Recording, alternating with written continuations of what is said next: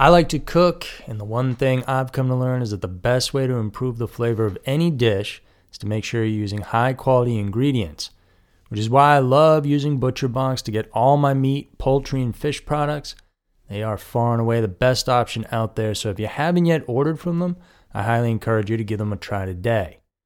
Not only do they give you tons of options, you can get any cut you want and it's always top of the line, but it's also way more convenient than going to the butcher or grocery store. They always provide free delivery right to your door. They have awesome ribeyes, strip steaks, and steak tips that have all the right marbling, chicken wings, breasts, and thighs full of flavor, and their fish is all wild caught with no additives. With ButcherBox, you don't have to worry about what's for dinner. ButcherBox is offering our listeners their choice of a weeknight meal essential: 3 pounds of chicken thighs, 2 pounds of ground beef, or 1 pound of those premium steak tips for free in every order for a whole year. Plus, get $20 off your first order. Sign up today at butcherbox.com/scarymysteries and use code ScaryMysteries to choose your free offer and get $20 off. So one more time, because this is key, new users will receive their choice of 2 pounds of ground beef, 3 pounds of chicken thighs, or 1 pound of premium steak tips for a year. Use code ScaryMysteries and get $20 off your first box. Don't you love an extra $100 in your pocket? Have a TurboTax expert file your taxes for you by March 31st to get $100 back instantly. Because no matter what moves you made last year, TurboTax makes them count. That means getting $100 back and 100% accurate taxes, only from Intuit TurboTax. Must file by 3/31. Credit only applicable to federal filing fees with TurboTax full service. Offer can be modified or terminated at any time.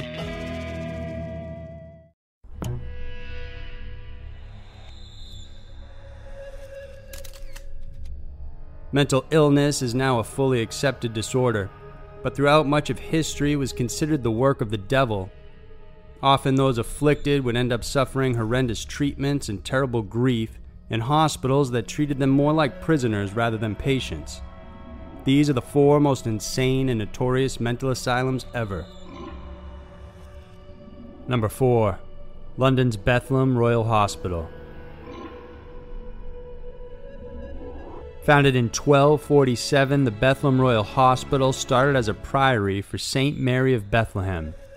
It was initially created to serve as a collection center for the Crusades and eventually transitioned into becoming a hospital catering to the mentally insane, with its first patients being admitted around the 15th century.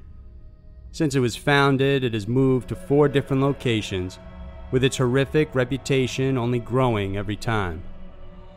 The first building was a bungalow-type structure with 12 cells for the patients. There was a small kitchen, exercise yard, and a chapel at the center. It was built on top of a sewer, and the drain would frequently get blocked, resulting in foul waste overflow every single time. For the first 100 years, it was the monks that handled the hospital and took in those who were dubbed mad folks at the time. Though their intentions were pure, the monks were nonetheless harsh in their treatment. Those admitted were given bland, vegetable-free meals to ensure the spirit or illness inside them wouldn't be fed. Then they were punished and placed in solitary confinement to help them come to their senses. By the time the hospital transferred to Moorfields, it had switched owners and put under the care of the City of London. The second building was more lavish than the first. At its entrance were 2 human statues, one depicting melancholy and the other madness. It was dubbed the Palace for Lunatics. However, for the patients inside, the stay was anything but luxurious. Many of them were locked up in their cells and left on their own, and they were served minimal food and water. The hospital was open to the public, allowing general spectators to see the patients, viewing them like a sort of sideshow of entertainment. To enter, they needed to pay 2 pennies at the front gate. Once inside, they were given unsupervised access, and the hospital workers put patients deemed suitable for display out for everyone to see. Many were put out against their will, which left even more trauma in their already fragile state. Despite being such a lucrative way of gaining funding, Bethlehem eventually closed their doors to public viewings after 90 years. By 1795, the hospital came under the management of John Haslam, who strongly believed there was a cure for mental illness and vowed to find it. To do so, he believed he had to impose fear and intimidation on his patients by breaking their will and ensuring they understood that he was their master. His punishments were composed of beatings, but he would also employ other techniques, including the famous rotation therapy. Invented by Charles Darwin's grandfather, Erasmus Darwin, rotation therapy was used as an attempt to cleanse patients of their madness. It consisted of a swing seat suspended from the ceiling. The patient would be strapped in, and then using a mechanism, the chair would be spun. It could be turned up to 100 times a minute, causing patients to vomit and suffer vertigo. Haslam believed it was good when they threw up because he believed it was helping cleanse and heal them. When philanthropist Edward Wakefield visited Bethlehem in 1814, he saw a patient named James Norris wearing a chain harness connected through the walls and into another room where staff members handled it. Every time they wanted to punish him, they would yank the chain and his body would slam directly into the wall. Edward couldn't believe what he saw and asked how long he had been chained like that, to which they replied between 9 and 12 years.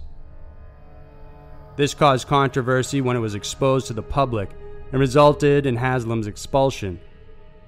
By 1815, the patients in the Moorfields were transferred to a newer site and building in St. George's Fields, and the hospital slowly changed its form of treatment. Thanks to physician William Hood, who served as the resident physician for the new building, patients were freed from oppressive treatment techniques and instead given a form of rehabilitation. Those who were criminally insane were placed in a different hospital called the Broadmoor Hospital for the Criminally Insane beginning in 1863. Bethlehem moved once again in the 1930s and into the lush countryside of Beckingham, where it still operates today. Most recently, Bethlehem was in the news because mass graves were discovered just a few feet from the grounds in the Liverpool Street station. This was the site of the first Bethlehem, and it's estimated that as many as 4,000 residents of the asylum were buried at this site.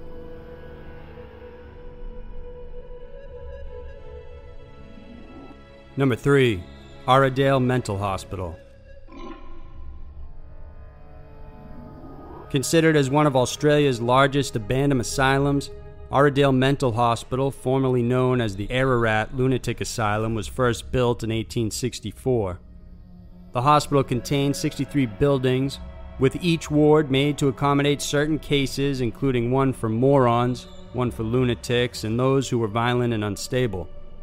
The hospital operated for 130 years, and during that period it's estimated that more than 13,000 people died inside. It was awfully easy for anyone to be admitted, but very hard to get out. All it took was one signature from someone admitting a person, but it took 8 signatures to get a patient out. Aside from that policy, the notoriety of Arradale starts with its structure. The buildings were a barracks-type design similar to asylums in England during the 1850s. They were mostly made from oversized bricks and rendered with cement in place. There were large wings opposite each other designated for each sex and courtyards surrounding these. Its most distinctive feature, however, were the ha-ha walls. These were especially created to give the illusion of freedom. From the outside, the walls looked short enough for a man to climb over, but from the inside, deep trenches had been dug out which effectively doubled their height. Inside the hospital, patients were served bland food, lobotomized and abused with horrendous punishments. Those who handled them often did not have the proper training and verbally abused patients, calling them dumb, stupid, or imbeciles, among many other things. Recordings or progress notes about patients were often left unwritten by staff, or there would be huge gaps between the years, making you wonder what happened to them in between. Patients who would masturbate or attempt sexual assault on a fellow inmate were punished via solitary confinement or torture using mechanical contraptions, and those who became unmanageable or rowdy were often bled out. It wasn't until the early 1990s when the asylum was finally decommissioned, with many of the patients who had been housed there being transferred to other facilities. Today, the structure serves as the campus for the Melbourne Polytechnic Training Center. Wineries and vineyards also surround the place, replacing the horrors that once went on inside.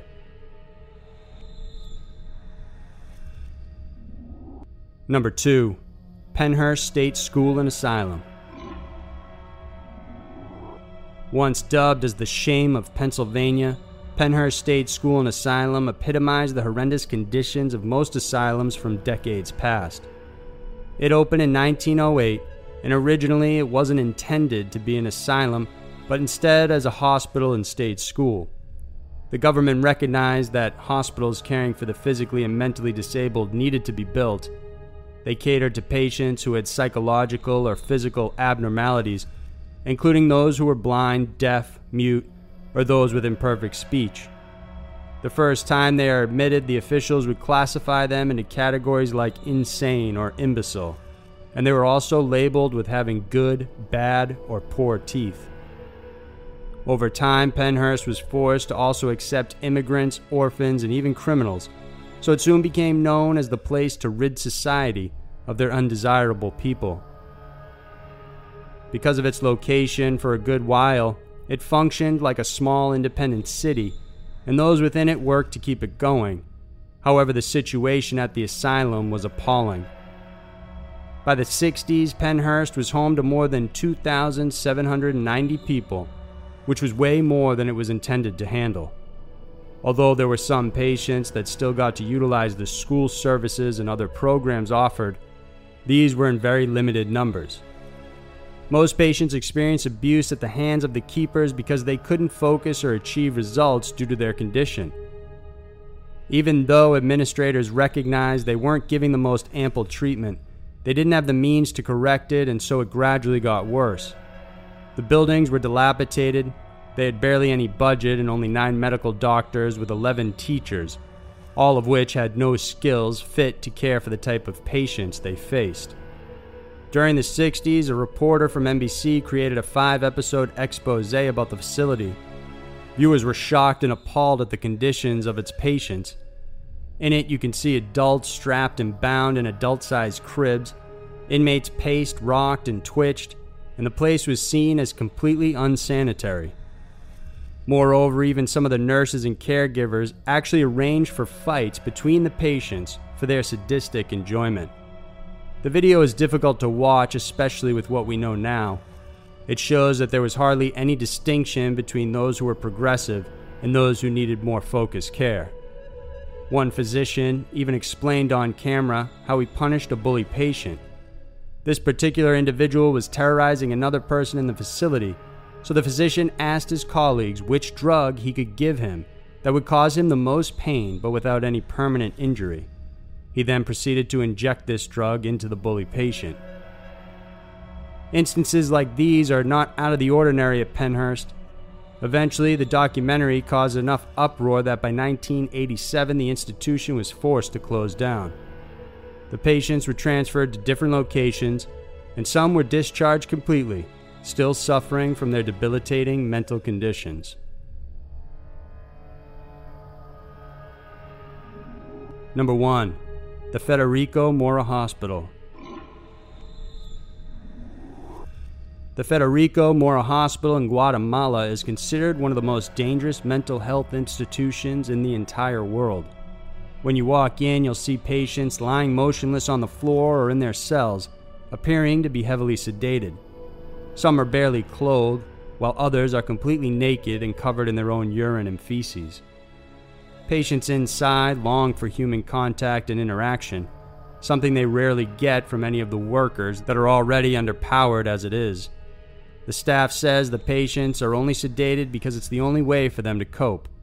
For every 2 or 3 nurses, there are over 60 to 70 patients. Inside the sleeping quarters, patients sleep in beds with puddles of their own urine and feces because they can't take themselves to the toilet and have no one to assist them. Moreover, the cases of sexual abuse and rape are rampant and well known among those inside. At least 2 former patients have come forward saying that they were raped while in the hospital.